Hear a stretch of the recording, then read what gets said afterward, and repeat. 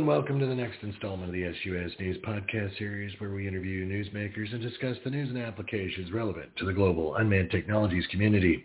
I'm your program host, Patrick Egan, and as we always do at this time, we say hello to our co-host, Mr. Gene Robinson. Gene, are you out there? I am out here in the ether and just having a whale of a time, Patrick. What's going on your end? A whale of a time. A whale of a time. Is it a pilot whale, or are we talking full-blown blue now? Anyway. Of course it's a pilot whale. Of course it's a pilot whale. Well, what else would it be? It could be a blue whale or Moby Dick or Call Me Queequeg. I don't know. Anyway, busier than tick on a hound dog out here. I got more stuff going, and I don't even know what to do with, but it keeps you busy, healthy and wise and all the rest of that stuff. So, I usually ask you if you've seen any news stories that, let's say piqued your interest. Did you? I've been out of it. Have you caught anything that is worthy of speaking about? Well, I'm going to just kind of veer off completely on the news because, the news has been kind of depressing lately here. But I'm on a little bit of a high right now, and it's not from any illicit things, of course. But, I have a 501c3, my nonprofit agency. And we just we were helping out one of our local firefighters here, and his daughter has SMA, which is a spinal disorder, and she needed a wheelchair. And we just got a huge donation toward that chair this morning, and we're going to make that little dream come true. So I'm pretty happy right now. I mean, as soon as I get done with the podcast here, I'm going to accept the donation that is going to get this little gal the chair. She's 14 years old, and they can find her wheelchair. I'm pumped. I'm just really pumped. So yeah. Well, that's good news. I like that. A little up thing, before we, start talking about federal agencies and the fun stuff that we normally talk about. This one's just going to be a fun one. We're not going down the that road.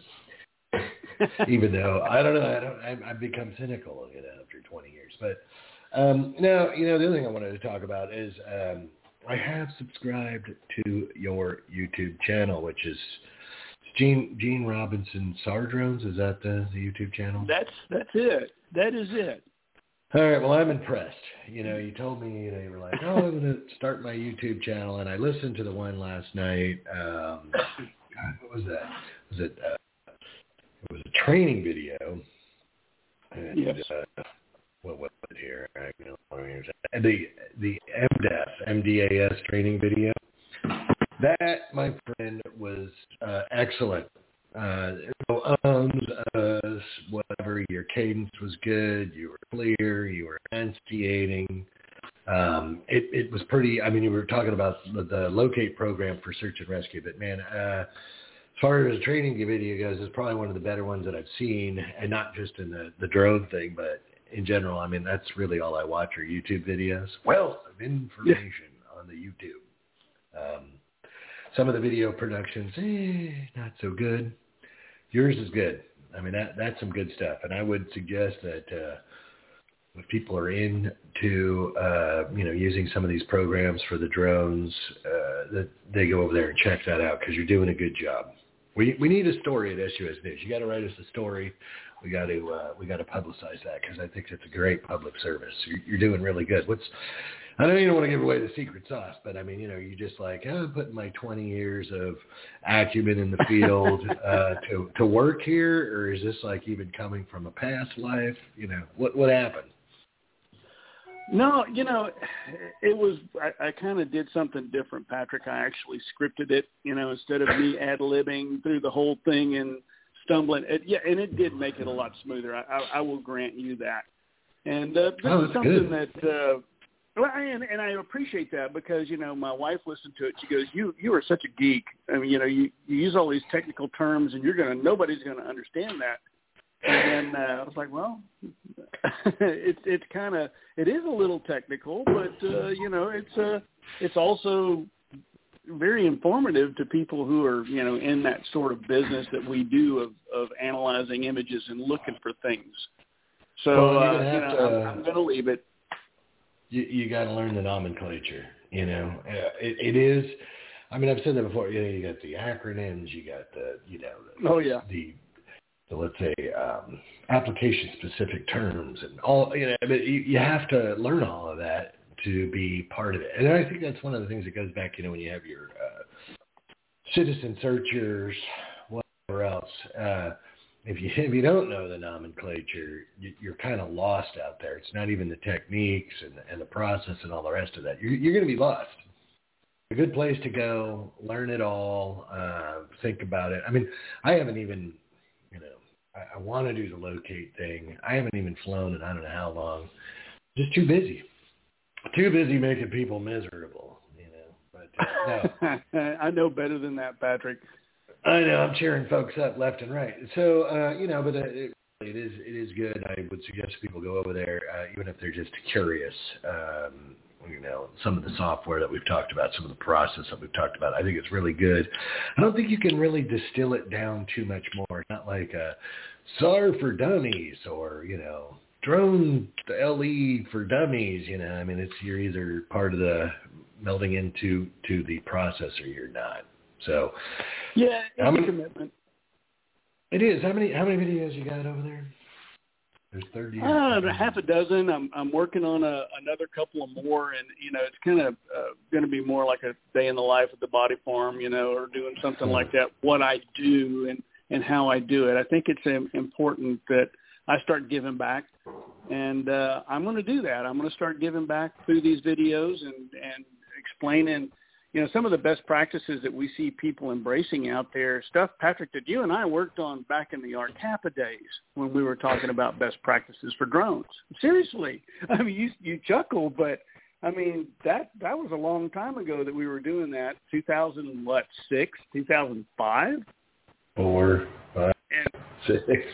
Yeah, and a lot of the best practices that we see today, that DNA is there.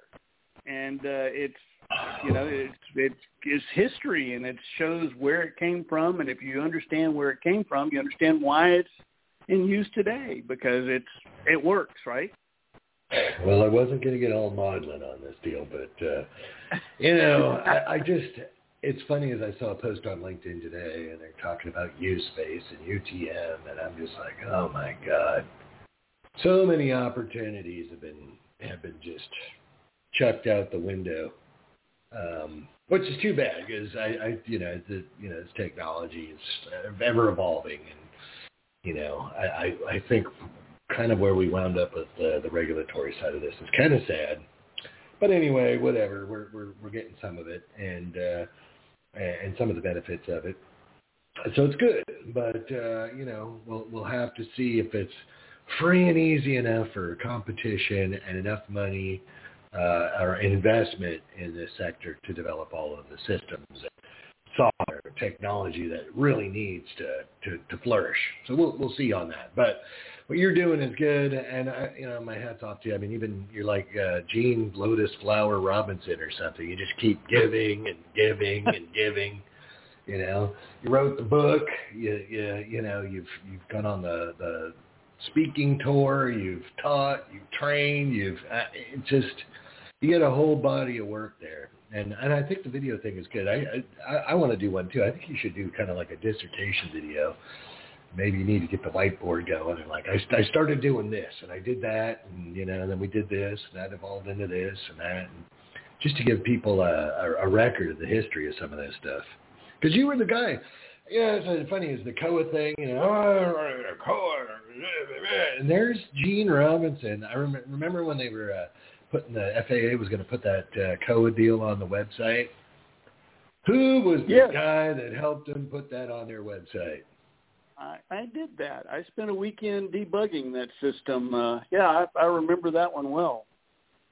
That's right. And I'm sure there's, you know, that one is kind of fallen through the cracks of history. So, you know, when people are like, oh, we're doing this and we're doing that, you know, it's like, you know, there was Gene Robinson pecking away, helping them out with that deal many moons ago. So pay no attention to that man behind the curtain. Exactly, and all of that, the jumping through the hoops for the 333s and all the rest of it. And, remember that when we were like, oh, hey, we got to do, remember we tried to sell people on the idea of the drones for first responders, law enforcement, firefighting, and all the rest of it. Remember that? That was, 2013, 2014. And people are like, there's no money in that. It'll never happen. That's crazy talk.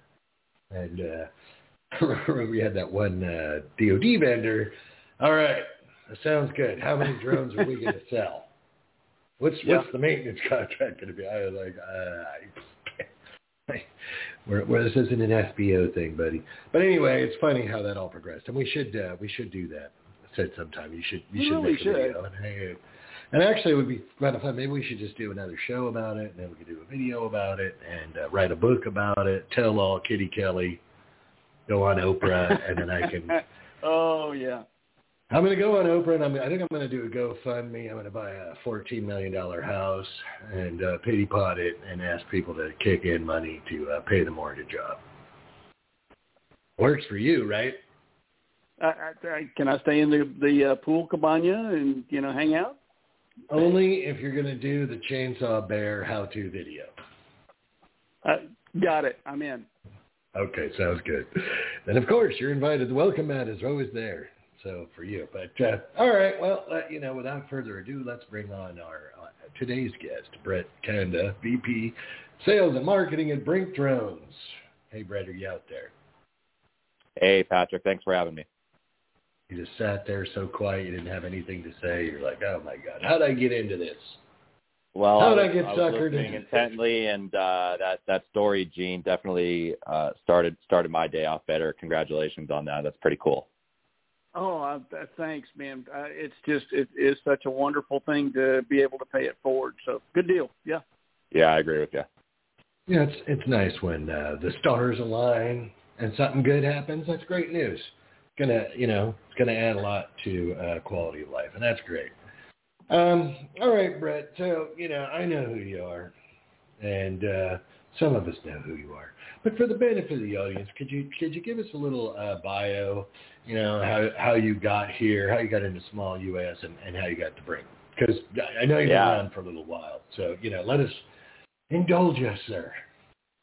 Yeah, absolutely. So, I think, Patrick, you and I met in person at CES, I think probably in my first 3 to 6 months in being in the drone industry. I'm like, who's this guy writing about all this technology, all these drones? Hey, might as well just send him a cold email. And I think we might have met at like the Luxor or something like that, right around CES that's about when I got into this industry. And I have a very different background than probably anybody in this industry.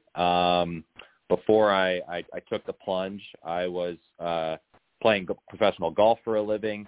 And about the time that I was about to wrap up my golf career, I had a very good friend of mine come to me with the Phantom One and said, hey, let's go film golf courses with this thing. And, the PGA Tour uses helicopters, media uses helicopters, and the light bulb kind of went off. And instead of going back to school to get a master's in business, which was my original plan, I said, I'm going to go try this. I knew absolutely nothing. The only thing that I knew how to do was get a golf ball in the hole faster than most people. So I took the plunge really not knowing anything at all. So after doing some research and realizing back then that there was, basically only one company on the planet that was building commercial drones, which was DJI, there was no real education. There wasn't any training. There were hardly any companies.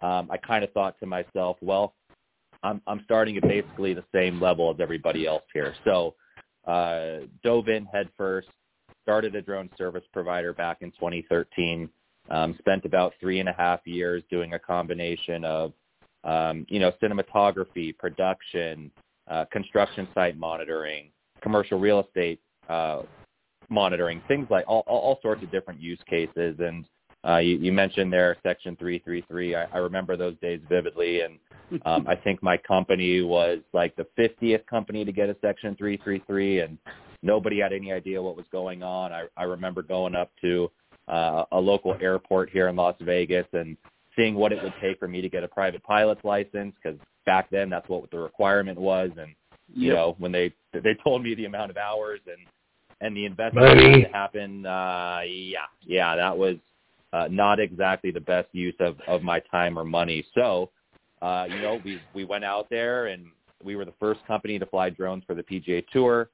So back then it was a bit of a Wild West, even more so than it is now. And it was a lot of fun. So I spent about 3.5 years having my own drone service provider. I started to notice kind of a trend and a theme that every time we got into a decision maker's office to pitch them on our services, the regulatory side always popped up. Well, is this legal? Can you fly in Class B airspace? What can you actually do here, guys? How high can you go? Can you fly over people? And that just kept happening and happening and happening. So, well, what do? I decided to go work for him. And I spent about 2.5 years working for the FAA.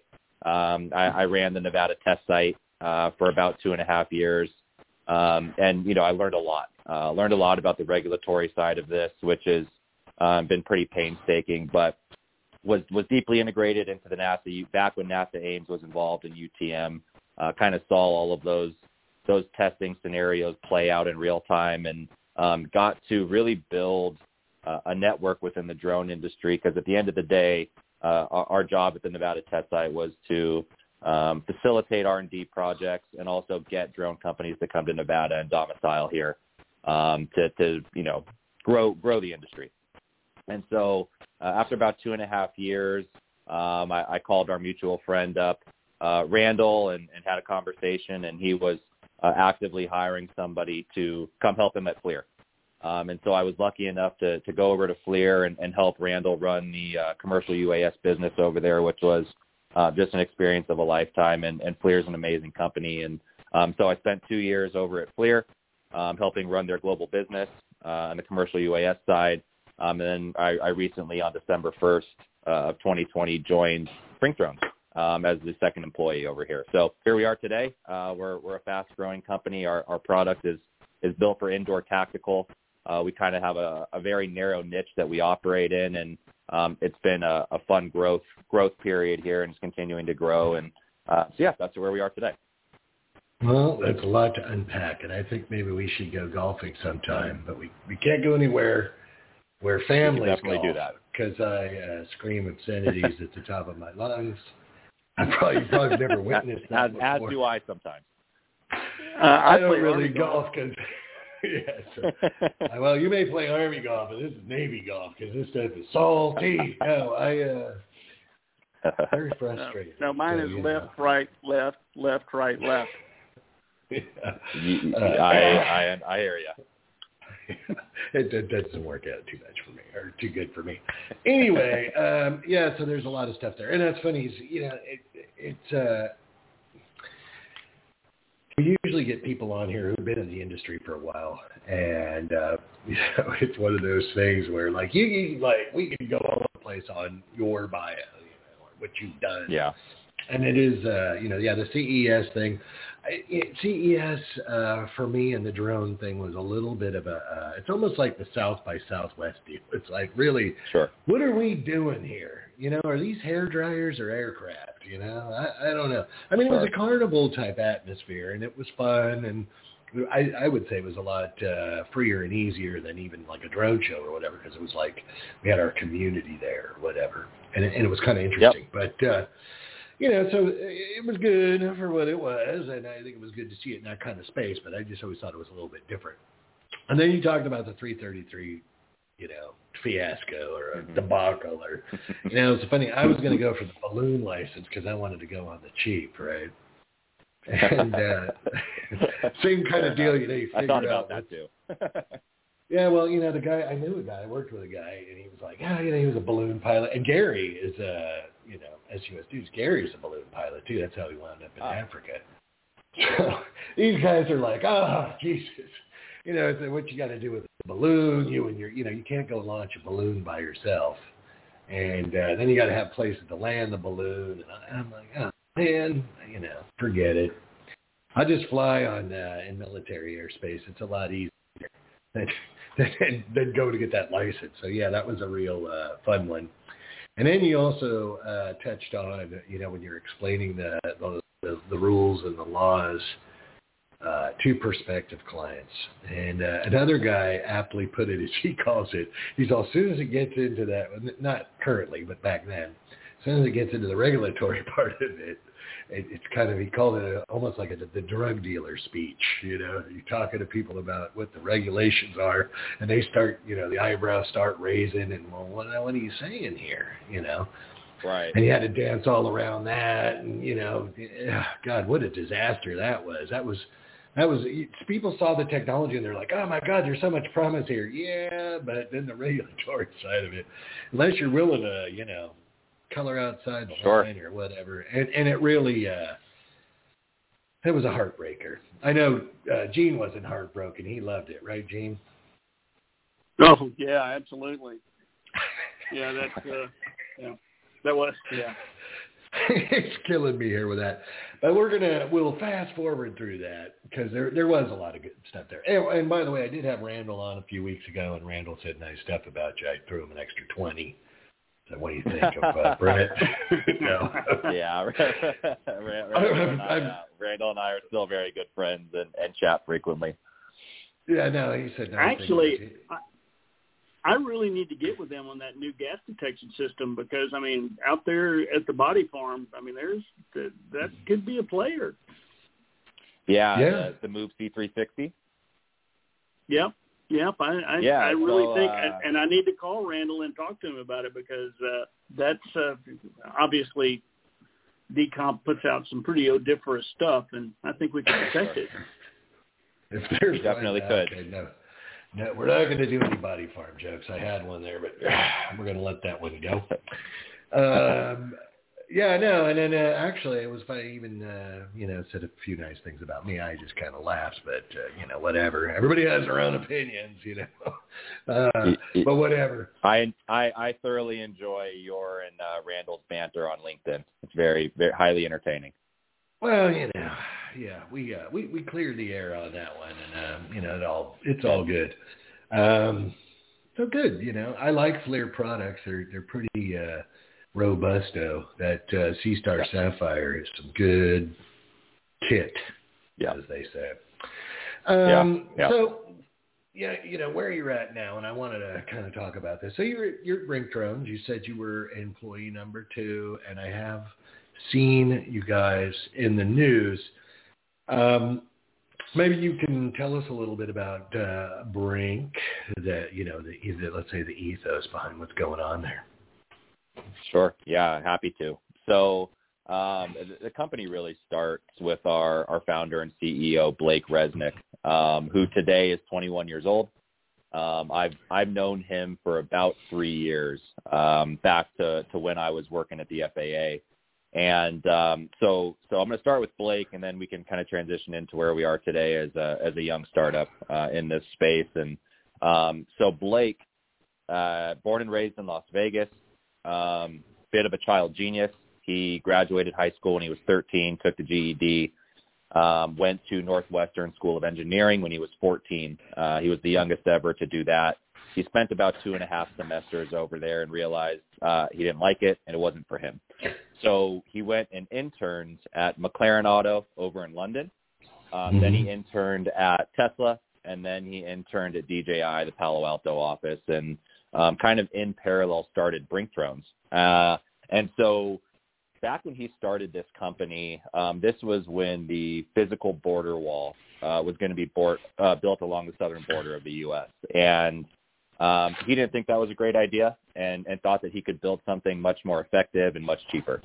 And so in his garage, he basically built about a 500-pound solar-powered, totally self-sustaining drone in a box concept that had full communication suite on board and would be able to provide 24/7 surveillance of the border, across the entire border. So, Patrick, as you and I know, the regulatory hurdles were too much to overcome, just the BVLOS and multiple aircraft operations, everything that the technology was built for was something that he couldn't overcome. And that's why cold called me and said, hey, can you help me out with some BVLOS support? And although I knew it was going to be difficult, I tried to help as much as I could. And so at about the same time that he was getting the red stop sign from the FAA and DHS and Border Patrol, the October 1st shootings at Mandalay Bay happened here in Las Vegas.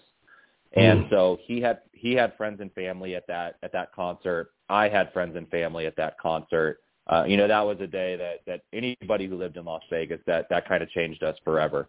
So that event was the official point where he made a pivot and decided to take what he had built with the drone in the box concept and modify it to become an indoor tactical system. So it's a pretty cool story. He cold called the lieutenant of Las Vegas SWAT who was running the mission on October 1st and met him for coffee and said, hey, I think I can build you guys something that would have really helped on that day. And so Blake spent about 6 months and went on about 20 call-outs with the Las Vegas SWAT team, which is probably the third busiest SWAT team in the country, very sophisticated, use technology daily, and really are a thought leader when it comes to SWAT operations. And so he would go out on a call-out, make revisions to the product, go on another call-out, make revisions to the product. So everything that you see in the Lemur, which is our mainstay product today,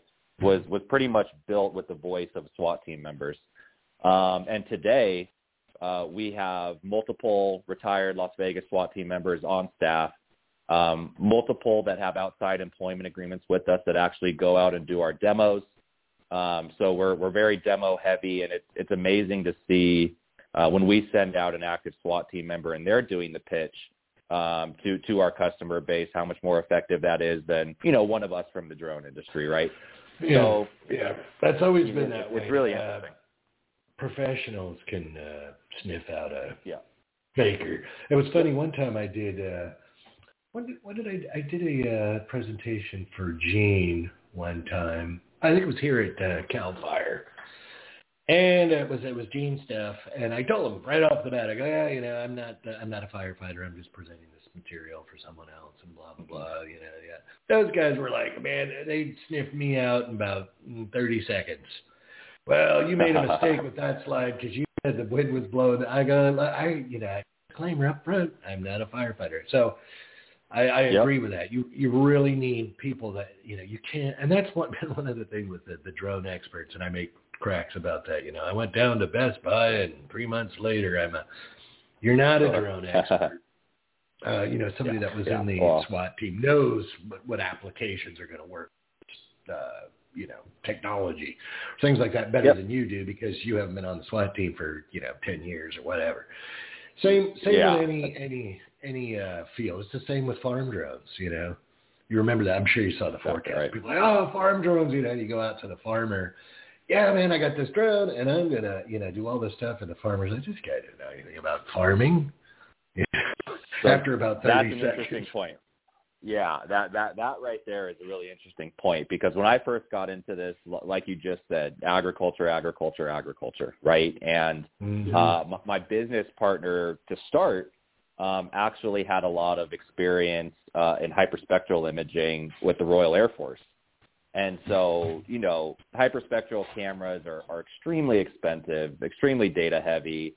But the data that they do yield is important for agriculture. But as we started to talk to, farmers and agronomists, it was clear as day that they had no intention of using drones, and they did not want to have that conversation. So, like you said, Patrick, you're right. A lot of people do go buy a Phantom, and 6 months later they're now an SME, and they label themselves an SME. That's hard for me to get behind because, I've got plenty of scar tissue from this industry, plenty of mistakes, plenty of bad decisions. Like it takes you got to get beat up in this industry a little bit to move into, a place where a company's going to grow. And that's part of the reason why I came to this company is the mission. Our founder and CEO, we don't care about the drone. Like, it's not important. It's just a tool that has to be effective for SWAT teams. And that's what's kind of great about the early phases of this company is that, and the way our SWAT guys tell the story is awesome. Blake is a 18-year-old kid that walks into a room full of SWAT guys. They're sitting back in their chairs, arms crossed, saying, like, who is this kid? What is he doing here? We know about this drone game. We don't want anything to do with it. These things suck. They don't work.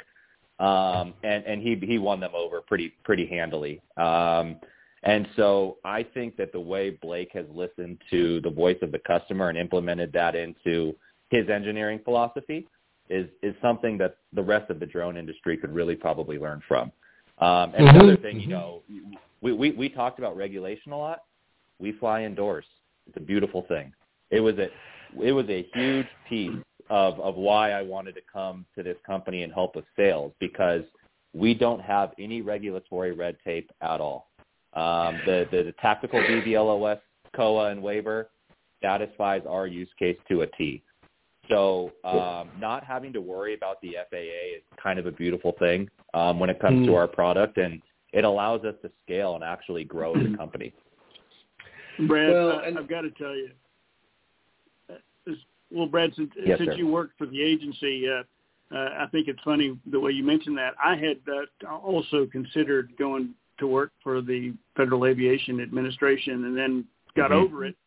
But one of the times that, like Blake, I thought that there was a better way to do things on the border, and this was years ago. Went down and was going to demo in the San Diego sector, and I proposed to fly it along the river there, which is below ground level. Interesting. And I called the FAA and said, look, this is what I'm going to do. I'm going to fly below ground level. I want to, I'm a pilot as well. So, I try to play nice with them and, I want to keep my ticket. And they said no, because, what if you fly out, of the canyon? Then you're in our airspace. But I said, gravity sucks. It's going to pull you down. Sure. If something goes bad with this aircraft. So I thought you'd kind of get a kick out of, the agency. You can't even fly below ground level with them. Well, now I'm feeling a little left out because nobody asked me to join the FAA, and I don't know why.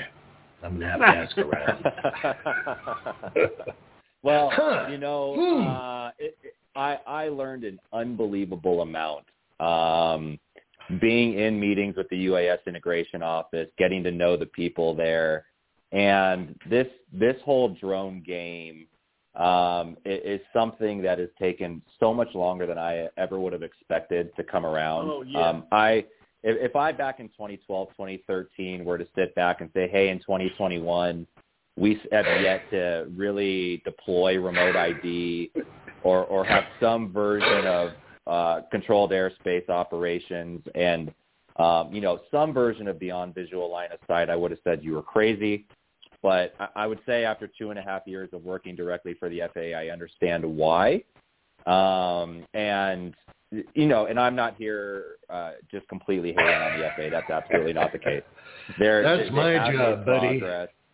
I'll let you do that, Patrick. But don't worry. At the end of the day, nothing is going to fly in the national airspace without the FAA's approval and support. Period. End of story. And so we as industry we have to help, right? And we have to play nice, and we have to do the things that we can to have this industry scale. And I've kind of been behind closed doors for years said that this industry is not going to grow to the numbers that have been forecasted, which are a bit outlandish, until we get two things, remote ID and BVLOS. At that point, and I kind of always approach the use cases from the end user's perspective. If I'm an oil and gas company and I have 250 miles of pipeline that I'd like to inspect, and I'm sitting there getting ready to buy a service, and you tell me that you can only go a mile at a time, and then you got to drive, and you have to stop, and then you got to do it again, I would think you were crazy. Now, if you can tell me you can do 100 miles a day and then come back to me with the data that night, now we're talking, right? And if we can get to that point, this industry is going to be gigantic. But those two things kind of have to happen for the outdoor systems. Where it'll get there eventually. When none of us are going to be able to rub our crystal ball and have a good idea of when that's going to be. But when it comes to outdoor systems, Those are two big hurdles. I'm with the Air Force and their estimation for full integration in 2047. I think we'll make some real headway there. I've been saying that one for probably 10 years.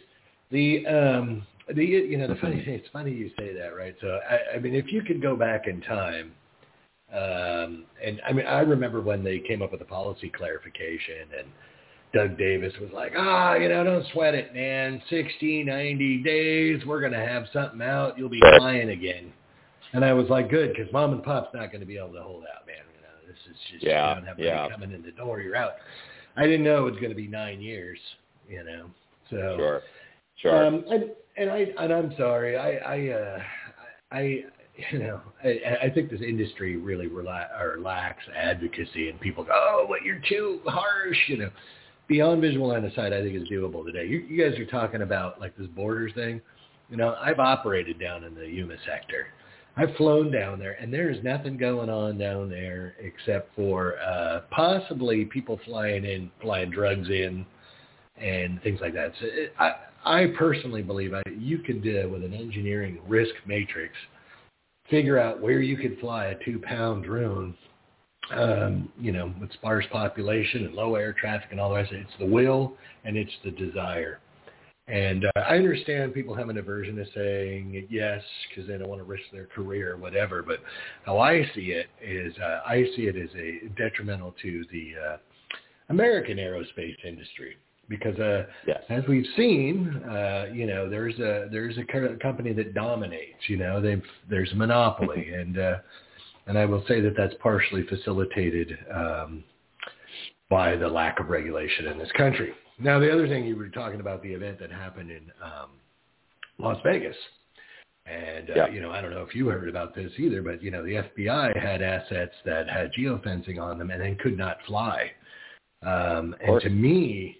That's the stupidest thing I've ever heard of. You're going to have a law enforcement situation. You have a crime scene, and you can't fly. You got to ask somebody in Shenzhen for permission to fly. That just doesn't make any sense to me. So, and I'm not, people, you're anti-Chinese. I'm not anti. I love the Chinese. They're great. I really admire them. They're just doing what they should be doing. But it kind of, steams my clams that we're not doing what we should be doing, for the safety of our NAS and law enforcement and search and rescue. And, I've had to listen to Gene stories for years and heartbreakers, but anyway, that circles us back to the BRINC thing. I mean, you guys primarily operate indoors. You guys, are you doing the geofencing thing? You're not doing the geofencing thing. We got professionals here. What's the thought behind that? Yeah, that's a absolutely perfect segue. So we are very close with Las Vegas Metro SWAT. They've helped us develop this product. They've been really supportive of our company. And so what you just mentioned about being geofenced on October 1st and not being able to take off was the exact situation and technological hurdle that made us stay away from GPS. So the Lemur does not have any GPS on board at all. Okay. No user-accessible software, no user-accessible firmware. All of our altitude hold and all of our pilot assistance actually comes from LiDAR. So with our system, you're never gonna be grounded due to a software update. You're never going to be grounded due to geofencing or airspace problems. And so that was the exact situation when Blake was talking with Metro. They were like, man, we couldn't take off during that event. And so when he heard that, he said, okay, well, I'm never going to have GPS in this system because of that.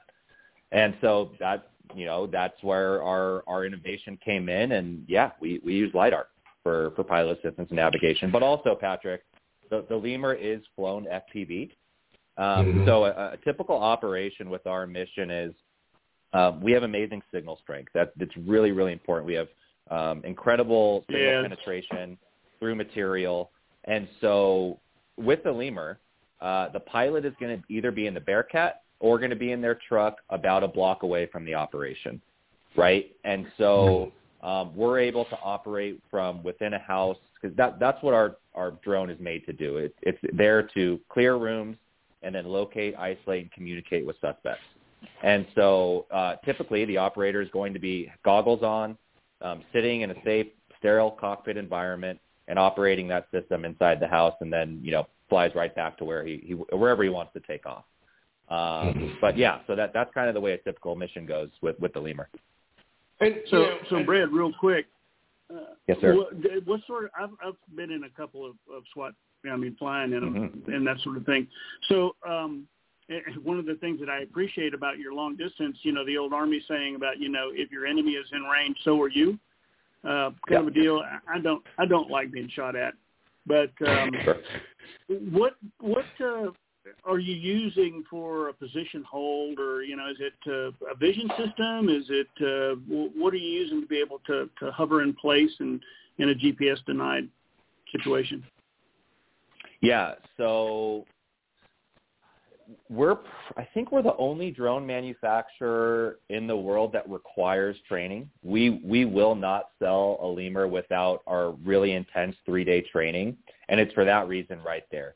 Now, we have a full manual mode, so with the lemur, if it can physically fit through an area, you can go into manual mode like the old, DJI manual days and have full control. Sure. And as long as that lemur fits physically through the space, you're going to be able to get through it. Now, if you're doing a room clearing, the way that we teach pilots to do that is to sit in the middle of the room and then just do a 360 rotation throughout that room. Right. And in that situation, you might get a little bit of movement in the x-axis, but you're not going to get any altitude up and down. So we teach pilots how to operate, and it does take some stick skills. Absolutely, to use our system, and it takes reoccurring training. So that altitude hold that I mentioned, you would just be in LiDAR mode. So we have downward-facing LiDAR, and that's going to keep you at the same altitude. Again, you might get a little movement left to right, but overall, that's where you're going to get your quote-unquote position hold. Yeah, agreed. And it is a perishable skill. You have to practice. It is a perishable skill. Yes, it is. We suggest that our pilots operate 2 to 3 times a week, at least a couple hours, just to continue to practice and practice and practice. And, our training, we're incredibly lucky to have a gentleman by the name of Kevin Stevens as our director of training. He just retired from 30 years at Metro. 10 of those years, he was an assistant team leader. And then the past 10 years, all he's done is training, both lethal and non-lethal. So he's been able to come in and use his expertise and his skill to not really care about the drone, right?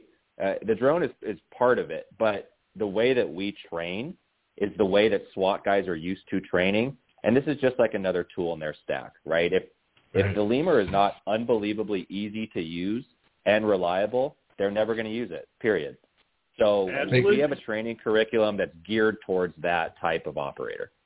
Yeah, that makes sense to me. So we're down to a minute and a half, and it always happens quick, But so the feels like website, 5 minutes. It does. Website where people could find out more information.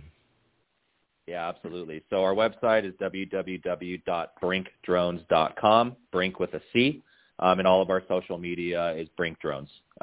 So please take a look at everything that we have out there. If you're interested in a demo, again, we are happy to do demos. And yeah.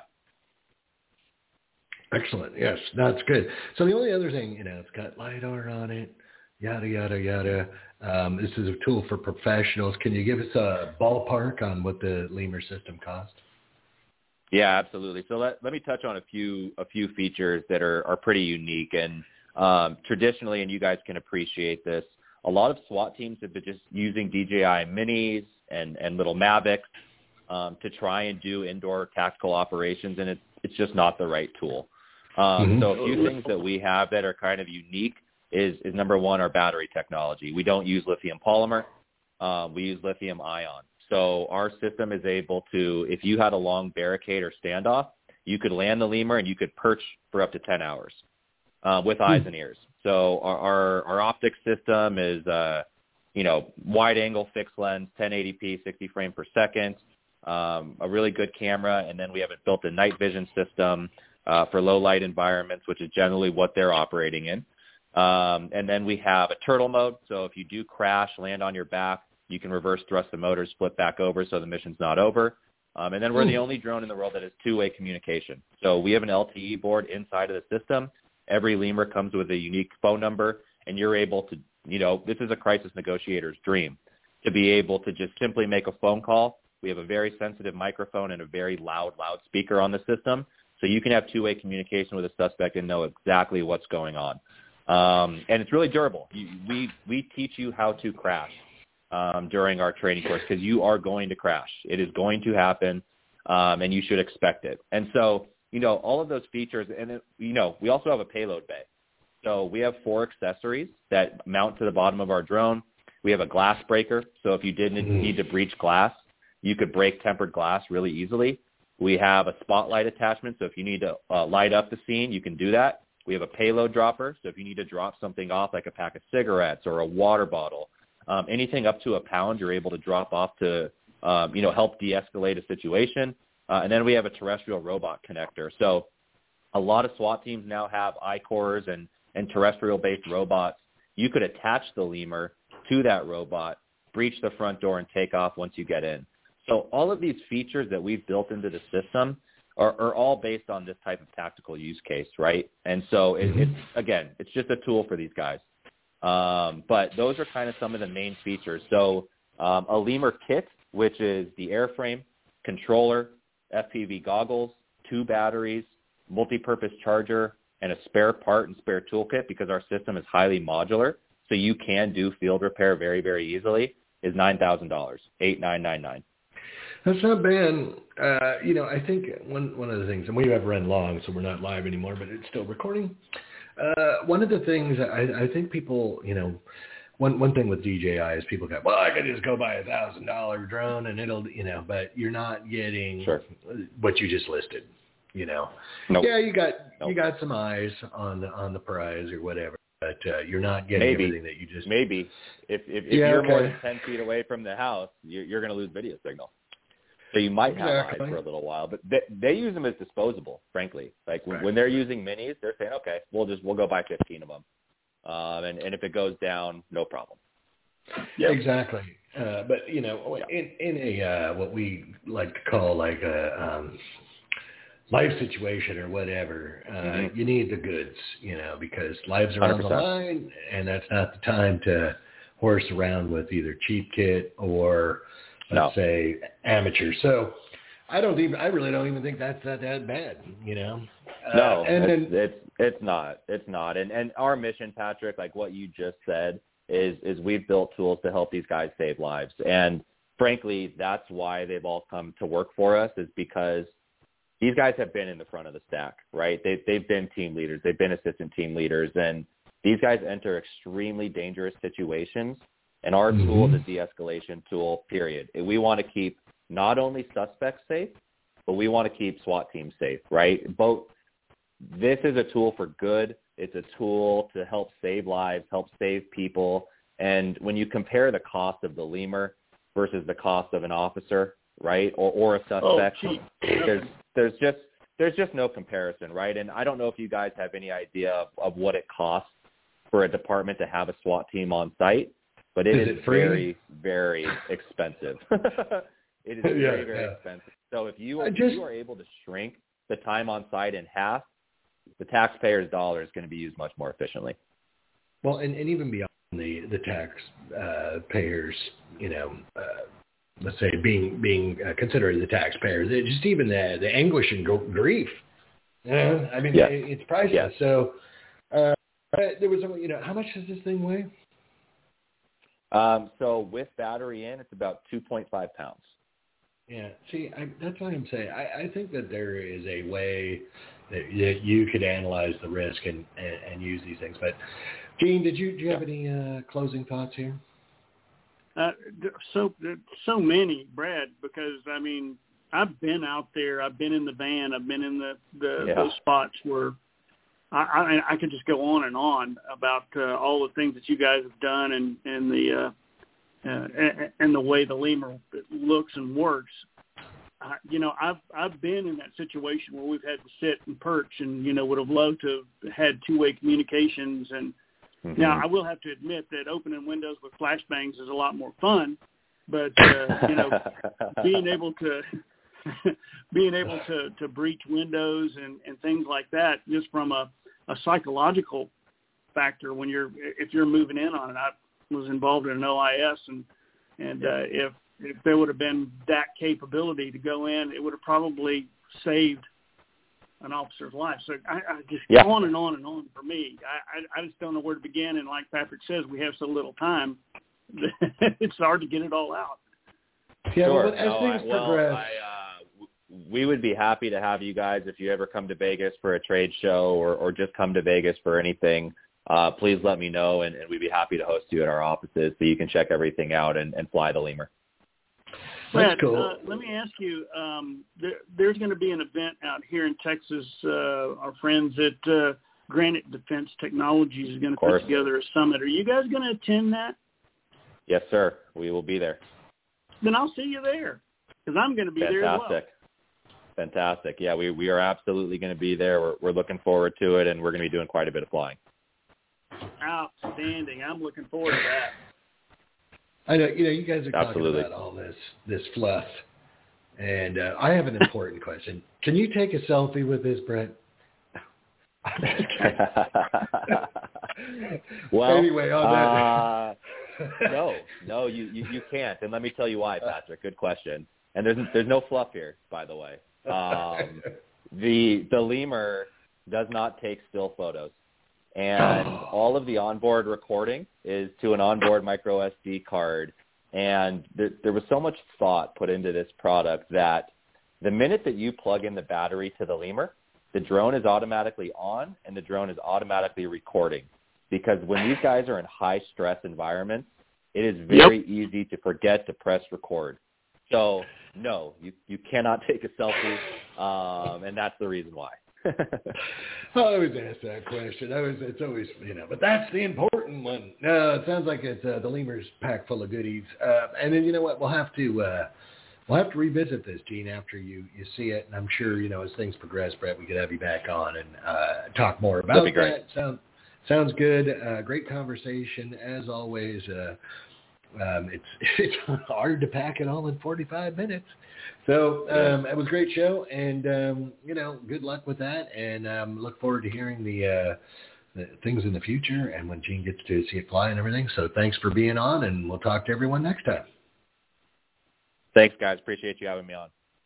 All right. Have a good day. See you. Take care, guys. Bye-bye. Bye.